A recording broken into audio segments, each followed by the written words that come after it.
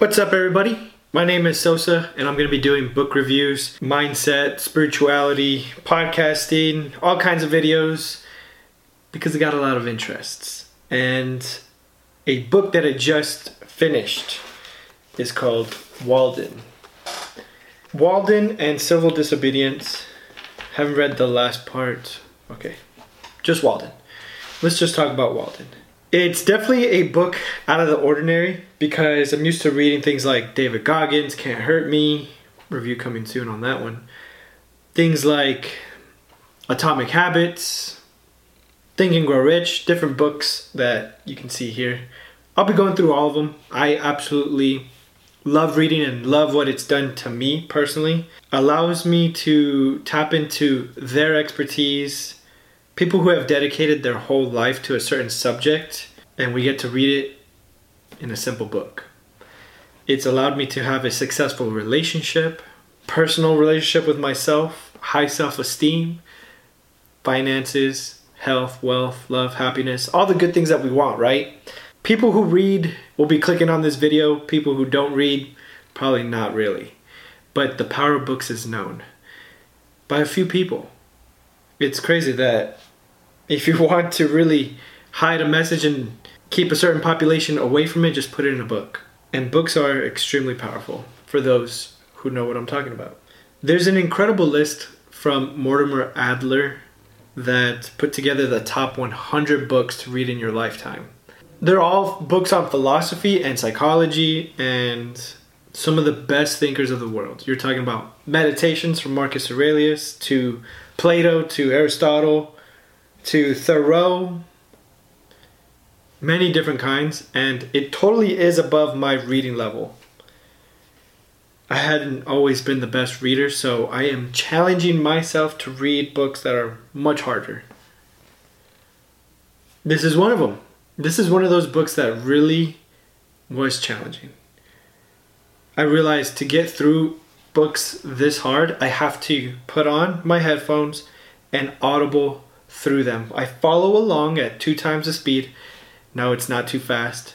You can definitely retain it. And I pause and I really digest the things that really stuck out to me. Here are a few of those things that really stuck out from this book, Walden. By the way, the reason why I read this book, I first heard about it through Tim Ferriss. Talked a lot about it on his 4-Hour Workweek book. It was one of the books that he carried with him on his first nomadic journey, his first sabbatical year. And I wanted to know why. Tim Ferriss really is a cutting-edge thought leader. Allowed me and my wife to travel the world. Just really blew my mind away and helped me overcome some fears that I had about leaving the country. So I knew that this was going to be a book that I had to read eventually.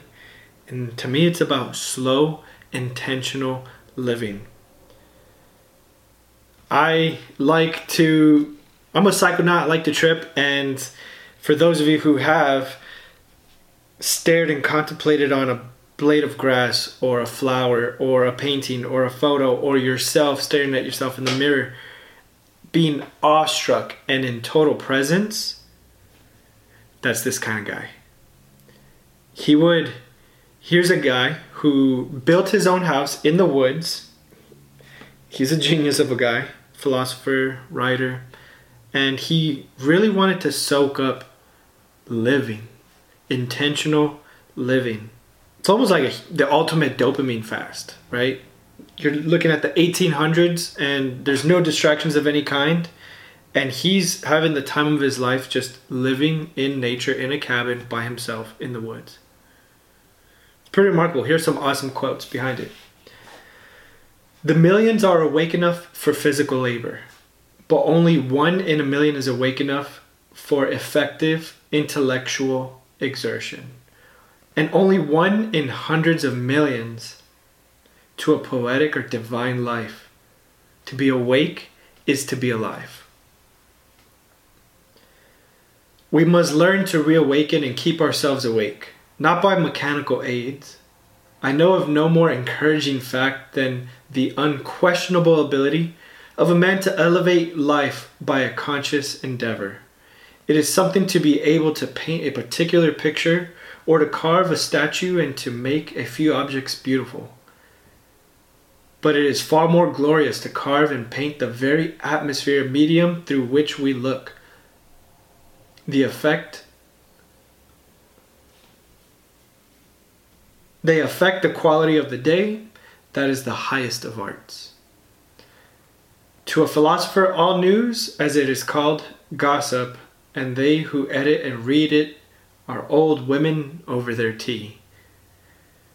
I had this advantage, at least in a mode of life, over those who were obliged to look abroad for amusement, to society and the theatre, that my life itself was become my amusement and never ceased to be novel. I loved to be alone. I never found the companion that was so companionable as solitude. I am convinced that if all men were to live as simply as I, then thieving and robbery would be unknown. Retake on that one. I'm convinced that if all men were to live as simply as I, then thieving and robbery would be unknown. These take place only in communities where some have got more than is sufficient, while others have not enough. There are 1,000 hacking at the branches of evil to one who is striking at the root. For my greatest skill has been to want but little. Shall we forever resign the pleasure of construction to the carpenter? What does architecture amount to in the experience of the mass of men? I never in all my walks come across a man engaged in so simple and natural an occupation as building his house. We belong to the community. Where is the division of labor to end? And what object does it finally serve? No doubt another may also think for me, but it is not therefore desirable that he should do so to the exclusion of my thinking for myself. We now no longer camp as for a night, but have settled down on earth and forgotten heaven. The mass of men lead lives of quiet desperation. So much for a blind obedience to a blundering oracle, throwing the stones over their head behind them and not seeing where they fell. Most men, even in this comparatively free country, through more ignorance and mistake, are so occupied by the factitious care and superfluous, coarse labors of life that its finer fruits cannot be plucked by them. Their fingers, from excessive toil, are too clumsy and tremble too much for that. Actually, the laboring man has not leisure for a true integrity. Day by day, he cannot afford to sustain the manliest relations to men. His labor who would depreciate it in the market. He has no time to be anything but a machine. How can he remember well his ignorance, which his growth requires?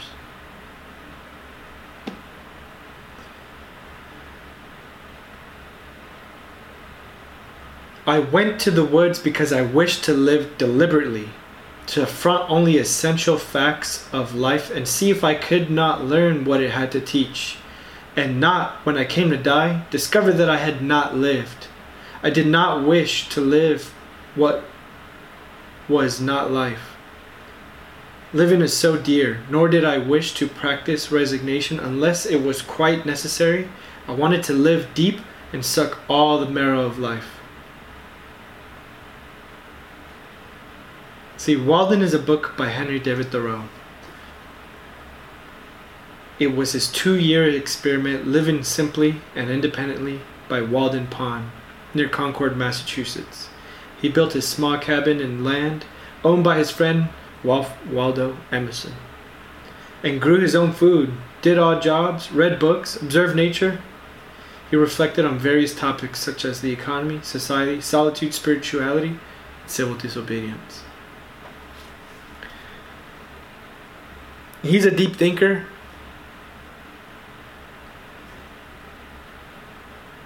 And it was refreshing to read, to want to be out in nature more, to live simple, and to suck deeply the marrow of this life. Or You only live once. Make the most out of it. So overall, I give the readability a 1, being the most challenging. Entertainment, a 1 or 2. Practicality and usefulness, 8 or 9. Practicality and usefulness, honestly, actually, it's probably a 7. If you like this book review, if you like me, or if you like anything, subscribe to the channel, hit the like button, turn the bell notifications on. I'll catch you guys in the next video.